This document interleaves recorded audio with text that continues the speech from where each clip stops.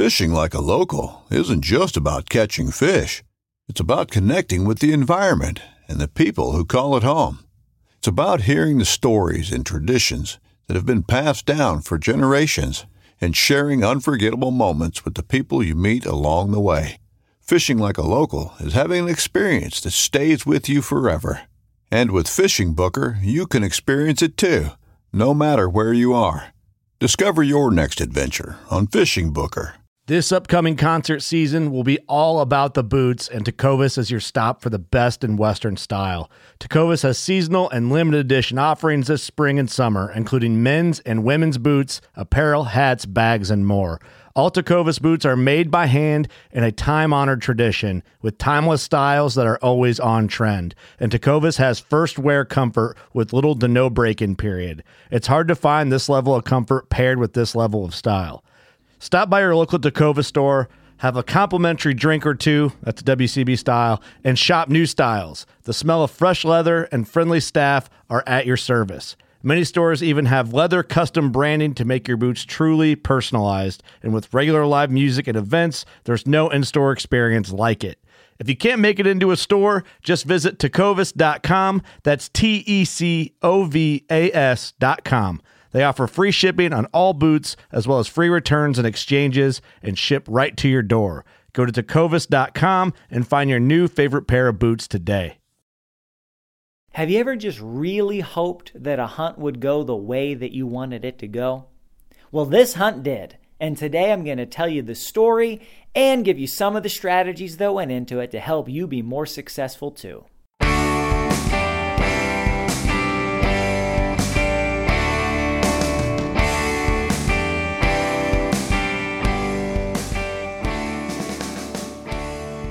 Hey, and welcome to the New Hunter's Guide, the podcast and YouTube channel helping new hunters get started and helping active hunters learn new things.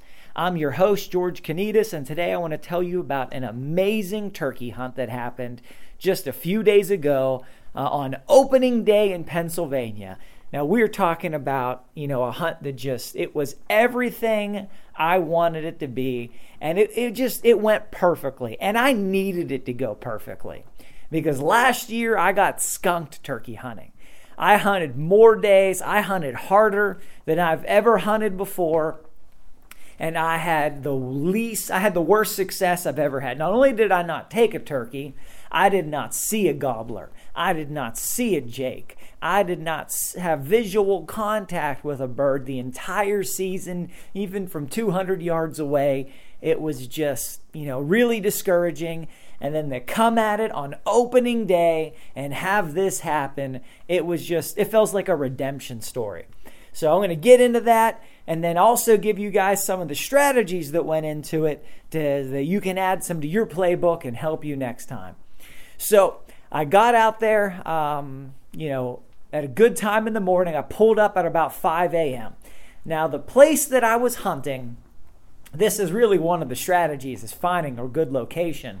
But the places I was hunting at was a smallish 20-acre parcel, 20 huntable acres, that was mostly a hilltop/plateau. Probably about half of it is sort of this hilltop plateau kind of thing. And then all the sides, it just slopes down steeply to, into valleys and other properties and so on. But I know from experience, turkeys like to roost in some of the big hardwoods that sort of rim the edge there right before it drops down to that steep downward slope. And also I did a bunch of scouting. I've seen turkeys there this year with my own two eyes. I've got a couple of trail cam videos of some turkeys on the property, and then a few other accounts of birds in the area as well. So I know there's birds around there. I know they're on there this year. Last year was nothing. I did not see, hear, no evidence, no trail cam photos, nothing to let you think a turkey might even have ever walked in this place.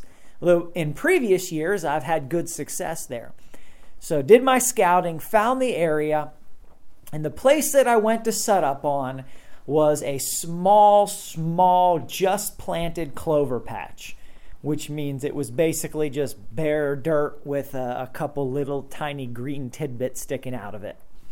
This was about a 1/15 of an acre that I had just planted a few weeks prior, mostly for deer, but I thought, you know what, it could also improve the turkey hunting this year. I wasn't, not a lot of hope there, but, open areas, things like that, fresh dirt, that can be something that's appealing to birds to loaf around there and to strut there. So I thought, well, this could be maybe somewhat helpful for this job too. So I got that set up. Now I came in there. This clover patch is in the middle of basically a 5-way intersection. There are 5 big trails that come together right around where this clover patch is. And I don't mean like, little deer trails through the woods. I mean big enough to drive an ATV or a car around on. Just big open lanes going through there. Some were natural, some were just put in by the logging company that came through and took, between 30 and 70% of the timber off the land, more in certain places, less in others. Now, normally that wouldn't be something that I would say is a good thing for turkey hunting, but they knocked down a lot of timber, so they created a lot of side cover. And now you've got a lot more sun coming through, causing regeneration and green to spring up. So I think actually the logging improved the turkey habitat, and they still have plenty of hardwoods for roosting and so on. So I got this 5-way intersection. I decided to set up there. I put a few decoys in the middle of the clover patch.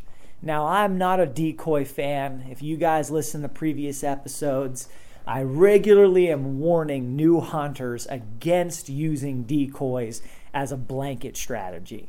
I believe decoys have a time and place, but I believe too often, and especially too often for new hunters, that too much trust gets put in decoys. I think people, they use them in too many situations, in the wrong situations, and actually end up having problems rather than benefits created by the decoys. But there is still a time and place to use decoys, and I've talked about that, and I felt like this was one of those. Because I was setting up at a big tree on the corner of this clover patch, and it's a 5-way intersection. I can't see all 5 ways. So where I set up, I could see 3 ways, and I could turn and shoot a 4th if I had reason to. But the 5th way was 100% blind, and even the 4th way I was basically blind. So I didn't know which direction the turkeys might come from, and they could see a long way off on those big open trails. And it was flat. So I thought, you know what, if I put some decoys here in the middle of this intersection, whichever way the birds come, they will see these decoys and hopefully not see me, and they'll come into the decoys and maybe walk right past me if they're in one of the trails that I don't have eyes on. And if they're coming from one of the other ways, then, it could help just the same, because I was setting up relatively close to this opening. I wasn't on the dirt of the open area, but I was right next to it. So I thought if there's something else the turkeys can look at other than me, because it was a pretty open area, that would be a benefit. So I felt like it was a good situation to use decoys for this particular hunt. So I get in there at about 5 o'clock, got my decoys set up, sat down at about 5:30, about 25 minutes before legal shooting light. Normally, I'd like to be in a little bit earlier. I didn't think it would take me as long to hike in and get set up as it did, but, it is what it is. So while I'm still fidgeting, trying to sit down, I hear this turkey gobble. He's probably 150 or so yards away. He is roosted in one of those trees around the rim of that plateau before it slopes down, just in the area I was hoping it would be. And he starts to sound off. And I'm like, just finished my fidgeting, thankful I didn't spook him. And he's just gobbling and gobbling and gobbling. In fact, he probably gobbled 30, 40, 50 times before daylight. So he's going on and on and on. So I sat there for a few minutes, didn't make any sounds, just catching my breath, getting my feel for the surroundings. Then I picked up my slate call. And I just did some real soft yelps. Not a lot of them, just a few real soft yelps and purrs on my very quiet slate call. Not the loud one. I got a quiet one and a loud one. And, you wouldn't think a bird would be able to hear those noises from that distance. And you're like, well, how do you know he heard them? Well, at that point I didn't, because he just kept gobbling nonstop. He didn't really change his gobble routine. And I started hearing some other birds at a distance, far away off the property, long ways off. But it was a good morning for gobbling. So I was happy about that. And now there could have been another turkey with this one that I'm telling you about. I did at one point felt like I heard a different toned gobble.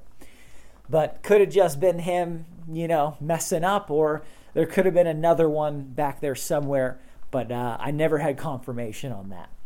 So it gets to be about 10 minutes before legal shooting light. I pick up the slate call. I give it just a few more real quiet yelps and some purring. In PA, 10 minutes before legal shooting time is still basically pitch black. So I just, pretending to be another hen in a tree and just some real quiet yelps, just trying to put it in his mind, hey, there's a turkey over there somewhere.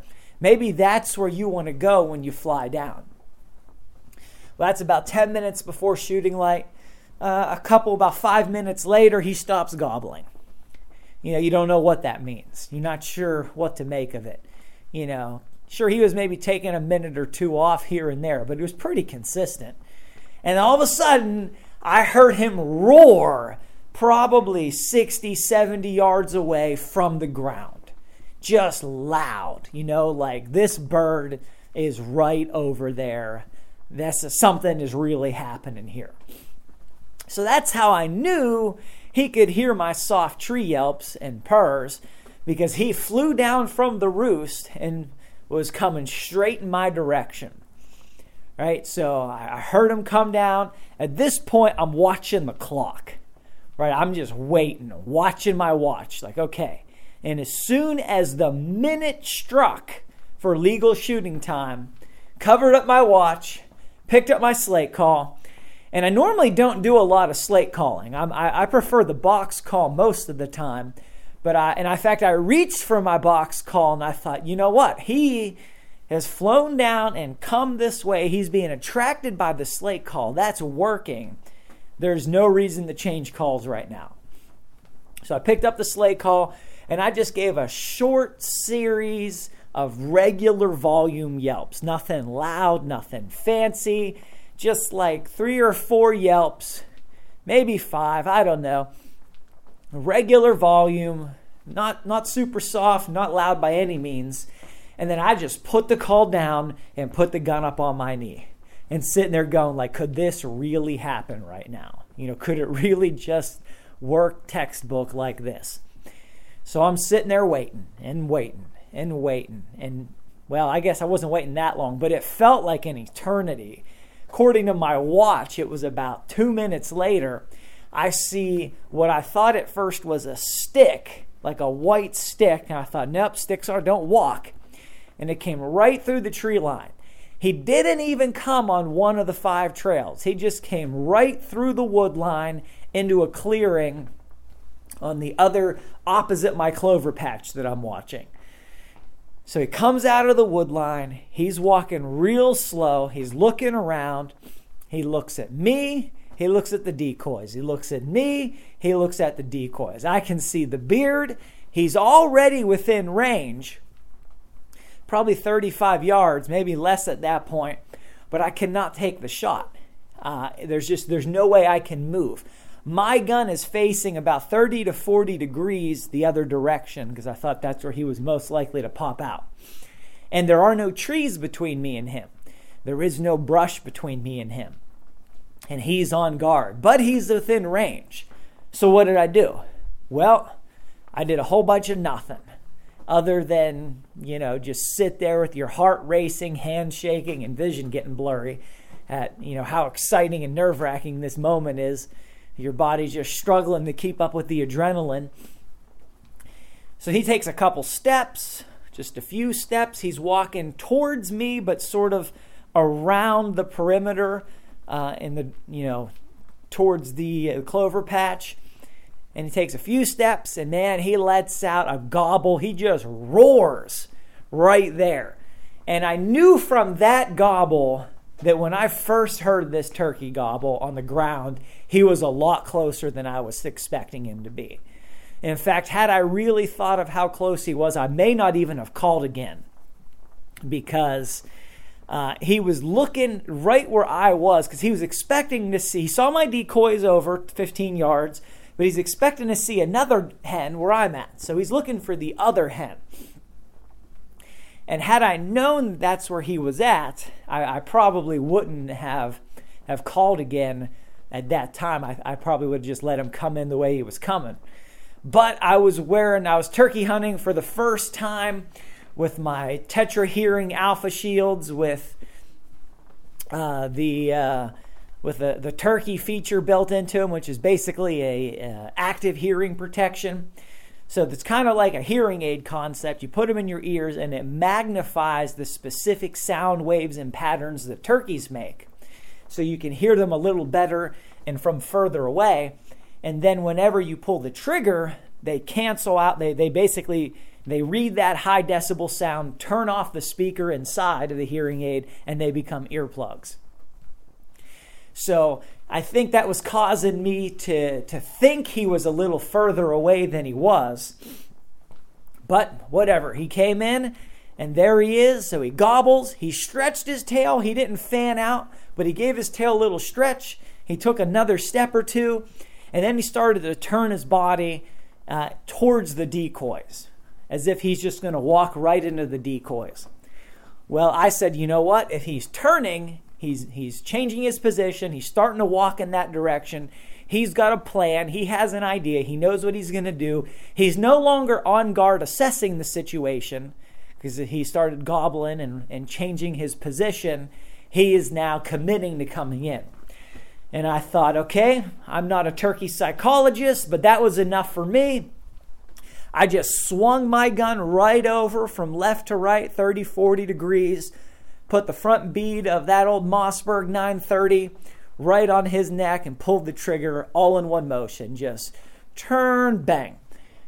And man, he didn't see nothing. He didn't flinch. He didn't spook. I don't think he even noticed that I moved, because it was still relatively dark at that point.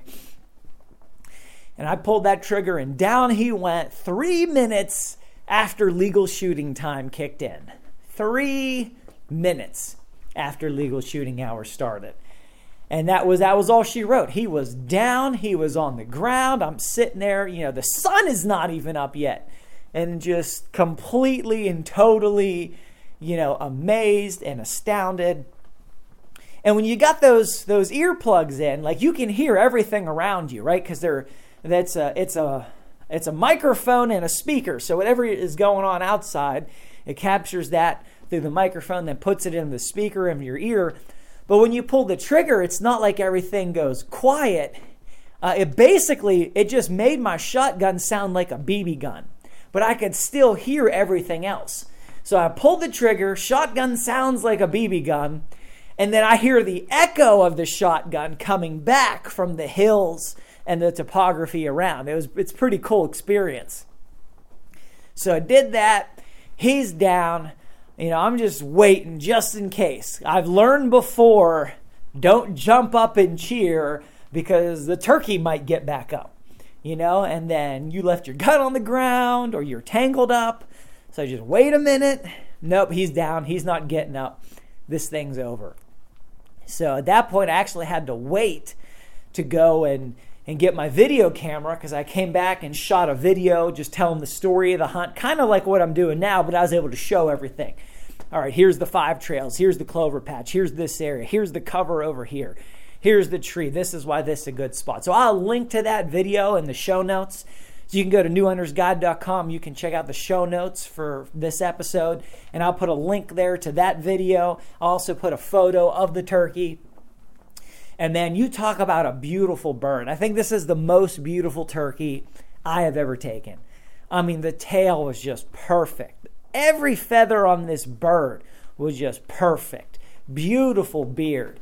Just gorgeous. The meat was perfect. I mean, it was everything you wanted it to be, all said and done before 6 a.m. Now, some people will be like, well, George, then your turkey season's over on the first day. Well, if I was thinking like that, then I just shouldn't even go out the first day, right? Because, what if that happens? No, I couldn't have been happier. And of course, this year I bought the second turkey tag just in case I got a turkey on the first day and then wanted to go out a few more times. So I already got that under control. In PA, you can buy a second turkey tag. I think it's like $21 or something like that. And so I already had that in hand. I could already go out another day. But man, it was an awesome hunt. It was exactly what I needed after having a year with no turkeys. Just go in there. So what are the strategies? Well, I've already talked about them, but let me just call them to your attention. Number one, location. Scouted that location. Made sure there were turkeys there. Did my recon. Now, I didn't go out every night. I didn't roost this bird. I didn't go to that extent. I don't have that kind of time. But I did what I could do within the time that I had, which I think in grand total, I probably made 3 or 4 trips to the property preseason. And those 3 and 4 trips were to set up and check trail cameras and then install the clover patch and then read, camera cards and so on. But I actually saw more turkeys with my physical eyes than I did with the cameras. So I had the confidence to know they're in that area. They like that hilltop. They like to be up there during the day. So even if they roost elsewhere, there was still a good chance that they were going to end up there at some point throughout the morning. So number 1, location. Number 2, setup. All right, I had a good tree. I had the right spot on that property. That 5-way intersection was a good setup. And then I used decoys the right time, the right place, the right way. And I do believe those decoys may have made the difference. I know they made a difference, but they may have made the difference on this hunt. Would he have still come in within range and me get a shot without the decoys? I'm convinced he would have still come within range, because when he came out of the woods, I don't think he could see the decoys yet. But I got my shot when he turned to come in towards the decoys and let his guard down. So would I have gotten that shot or a shot without spooking him? That's the part we don't know. We'll never know, but I know the decoys made a difference. And in this hunt, they may have made the difference. But you never know how it could go down. Number 3, soft calling. I'm convinced a lot of people, they call too loud, too often, and at the wrong times. There is a place to really crank on that box call or that glass call and just shake the tops of the trees. But that is not a time even for every hunt. And that's certainly not something to do before it's even light enough to see, right? Turkeys are not on the ground when it's pitch black calling up a storm. I've never seen a hen do that, never heard of a hen do that. But I have seen hens fly down and call up a storm once, right? Once, and then that's it for the day. Then they're relatively quiet the rest of the day. So, to just sit there and hammer on your call all morning and all day in the same location, it's just unnatural. It's just unnatural, and not saying that could never work, but you're more likely to put birds off, especially birds that have been hunted before, I think, than you are to draw them in. So soft calling is, I think, very underrated, and which makes sense if you think about it, but just calling quietly, calling softly, just, doing what real hens do, which is not just scream and hammer on it. It's intermittent, purrs and clucks and yelps, not too often, not too loud, especially at that time of the morning, right? Especially before they fly down. That's the kind of sounds that they do if they do sounds. And I didn't hear any hen sounds this morning, which was even more the reason why I started making some calls, because I wanted to seed my direction in his brain for when he did fly down, which I thought was probably going to be an hour later than it actually was, that he would come towards me. But that's exactly what happened. Next one is patience. Patience. You're like, well, your hunt was over in 3 minutes. Well, no. Well, yes, it was, but here's the thing. That last minute is where all the patience was. Everything in you wants to say, there's a turkey, shoot it. But if he's staring at you at 30 yards, 35 yards, and you swing your gun around, he could be back in the woods and gone before you pull the trigger. You could, his head could be out of view. You could see his tail. He could be jumping, flying. You don't know what he could do. But there's a great chance that if you just acted and jerked and did something, you could have messed that up. So I only waited a minute, but it was the longest minute of my life, all right? Had to wait for the opportune moment. Now, I'm a firm believer in take the first decent, ethical shot that you're presented with. But I don't feel that I had a decent shot until he put his guard down and started to turn and walk towards the decoys. I thought that was my first fair shot that I could take without spooking the bird. And I took it and got him.